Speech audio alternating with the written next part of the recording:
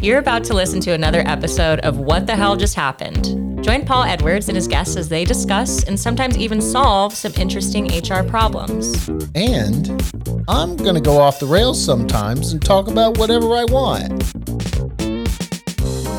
Hey, Paul. Hey, Allie. Tell me what the hell just happened in HR.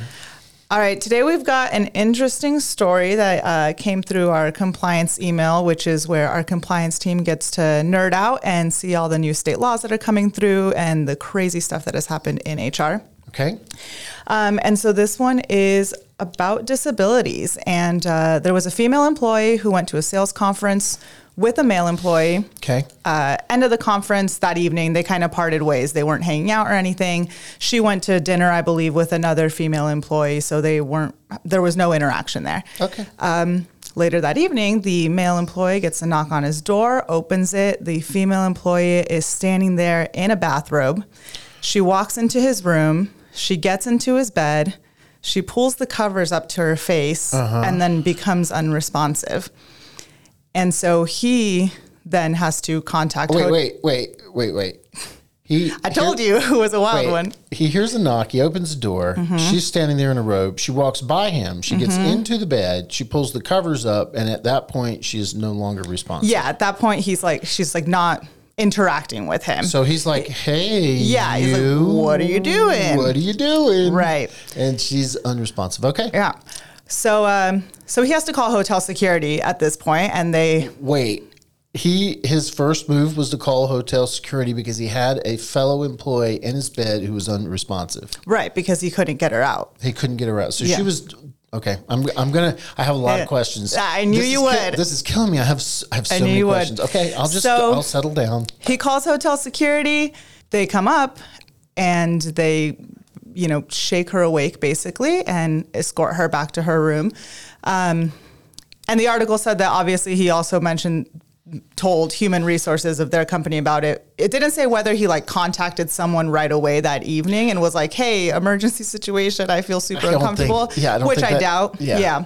But the hotline, right. Like the emergency overnight hotline. It's like it's a Batman hotline straight into the head of HR's exactly. Home. And it's like, wait a minute, we have a problem out there. We've got an HR problem. Okay. Right.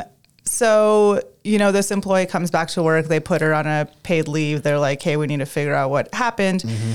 And they end up terminating her. Okay. So right after the incident happened, this female employee contacted a doctor about this because she was like, this was super weird. She wasn't able to see this doctor until after she had already been terminated. So after the termination and after she eventually sees this doctor, she's diagnosed with a sleepwalking disorder. Oh, wow. So then she sues the company. Saying, hey, you violated the ADA. I have a disability. You fired me because of it. Why I wanted to talk about this was because first of all, it just shows the broad range of disabilities that you're dealing with. And you, as employers, you never really know when you're going to have to deal with something like this, especially a situation like this, because it's likely that if she hadn't gone to a conference, they were never going to be affected by this sleepwalking disorder, That's true. Unless she was napping at the office. That's probably not something they were ever going to deal with. Right. So she was trying, or somehow they were, she or her attorneys can I ask, do you know, because by the way, everybody, we're talking about a story on the news as it's reported in the news. There could be other things that went on that we're not privy to because they're not in the record or we haven't found them, we haven't gone to it. So we were talking about as it's been reported to us. Right. Okay. Do you know if she filed this with the EEOC? I don't know if she filed it with the EEOC. She did not win. The employer won because they stated that she was terminated because of what happened due to her disorder, not the disability itself. Not the disability itself. Right. Right. And the employer at the time had no way of knowing that she had a disability. Correct. Yeah. Because she didn't know she had. Yeah. Apparently, and I don't know if this was the very first time it happened to her, or she just hadn't seen a doctor about it before, or anything like that. But yeah, in any case, it wasn't something that had ever been disclosed to the employee via doctor.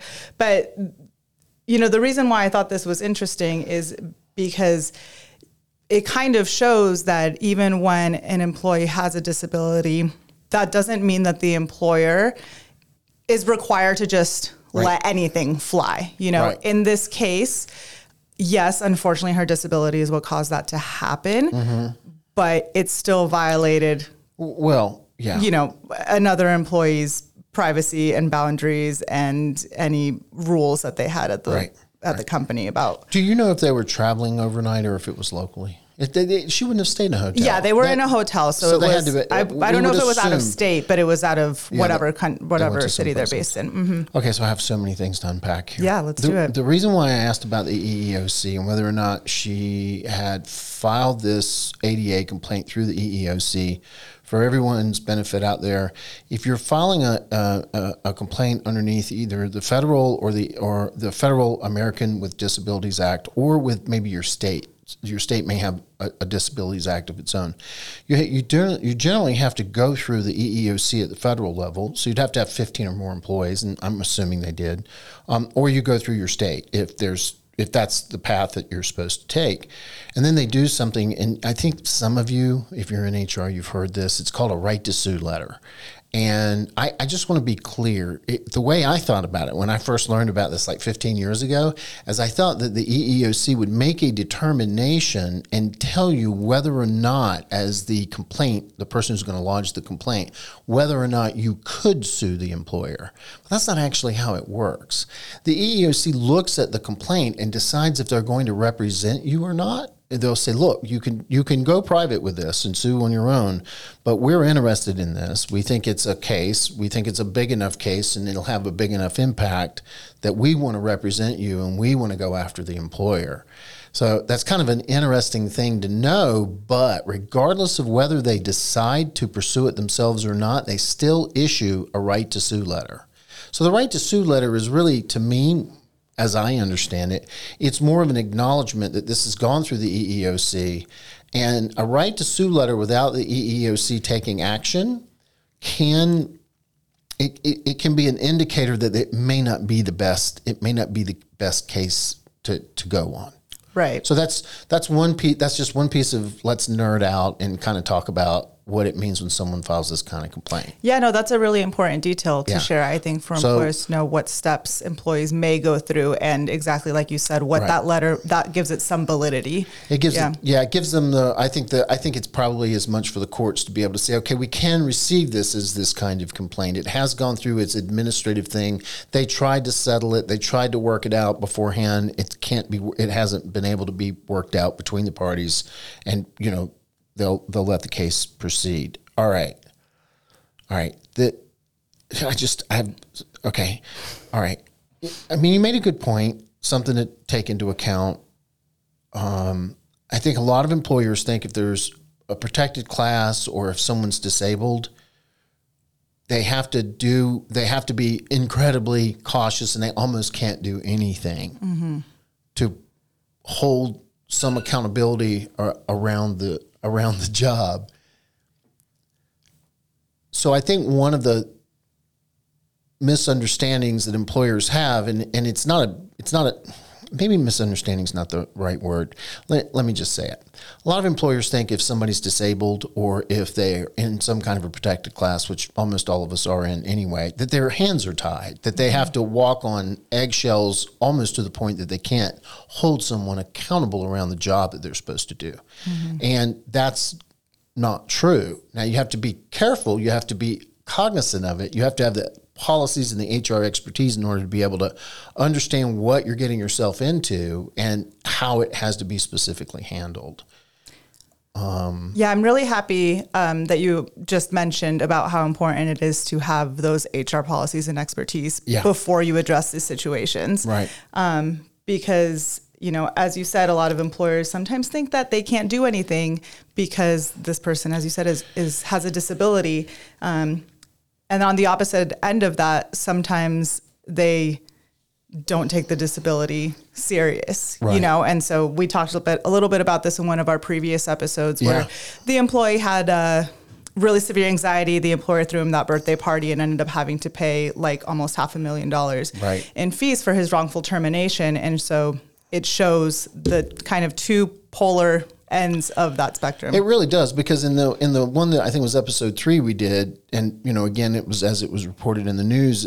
What it looked like was that the company knew that it was reasonable for them to know that what the employee was telling them about their anxiety and not wanting that birthday party would qualify underneath some kind of disability, and that it just looked that way. On this one though, as you described it, it looks like they can't know because the employee didn't even know. And, work-related works in 2 different ways, by the way. Work-related means that work has to take some accountability for what went on. So if the shoe had been on the opposite foot and it had been him who showed up and walked into her room and got into her bed, there's almost no amount of getting out of that. And so her coming like she did, with nobody having any knowledge that she had some issue, with there being no indication to the employer or even maybe to the guy that it happened to who worked for him that there was a disability, then they can't know. So they couldn't fire for that. The other thing I want to point out, Allie, because we don't have to drive this into the ground, is we work in a business where there's lots of conferences and traveling. And one of the important things to note is that our policies, this employee handbook, these policies apply all the way across the board.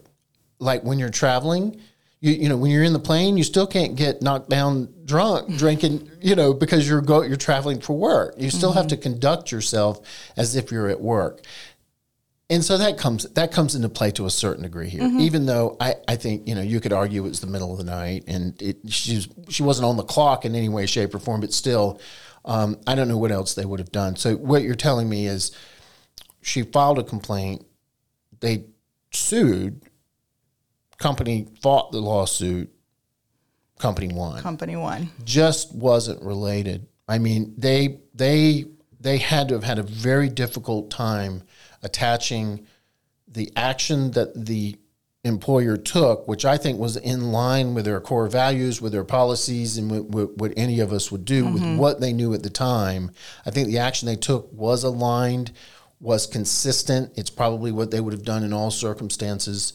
And there was no way to prove that they, because she had a disability, they targeted her and decided to do it. And in fact, I can't speak for him, but I can't imagine that if she had immediately said, hey guys, I have a sleepwalking disability. I never thought to tell you because I don't sleep at work and it's not any of your business, but I've been diagnosed with this. It happens throughout my life. It comes up and down. It's because of reasons I don't want to share with you. The company would have been smart to take a step back. Yeah, I think it would have been a different conversation. And at that point, they would have taken different steps to address it. I would certainly expect. Absolutely. So, yeah. So that's a really interesting thing. Yeah, I thought it was just a good one to show, you know, how important it is to have those policies in place and how beneficial it can be to have an HR expert to talk to, because this is the kind of stuff that when it comes through the Solution Center, we can really advise on all those specific steps that you need to take, whichever way the situation comes at you. This one would have been something we could have handled quite well, and we would have agreed with them taking the steps that they took based on what I know right now. There's one other thing I want to put forward is I hope there was a policy in place, and I think there was, that told employees that if they felt harassed or something was wrong, they needed to report it. And although I made a joke about the HR hotline, I think the guy did the right thing. He reported it as soon as possible and made HR aware of it, which I think was just, everybody did everything right in this case, which is not how it always turns out. Yeah, the bases were covered, I think, for the most part. Yeah. Well, Allie, that was really a good one. Glad thanks. You liked it. Yeah, of course. That was What the Hell Just Happened in HR. Thanks for joining us for this week's episode of What the Hell Just Happened. Do Paul a favor and share this with your network. If you have an HR issue or a question you'd like us to discuss on the show, send it to podcast@wthjusthappened.com. For more HR advice and insights from Paul and his team of experts, you can also join the private Facebook group HR Basecamp or visit hrbasecamp.com. Make sure you tune in next week, and remember, better workplaces make better lives.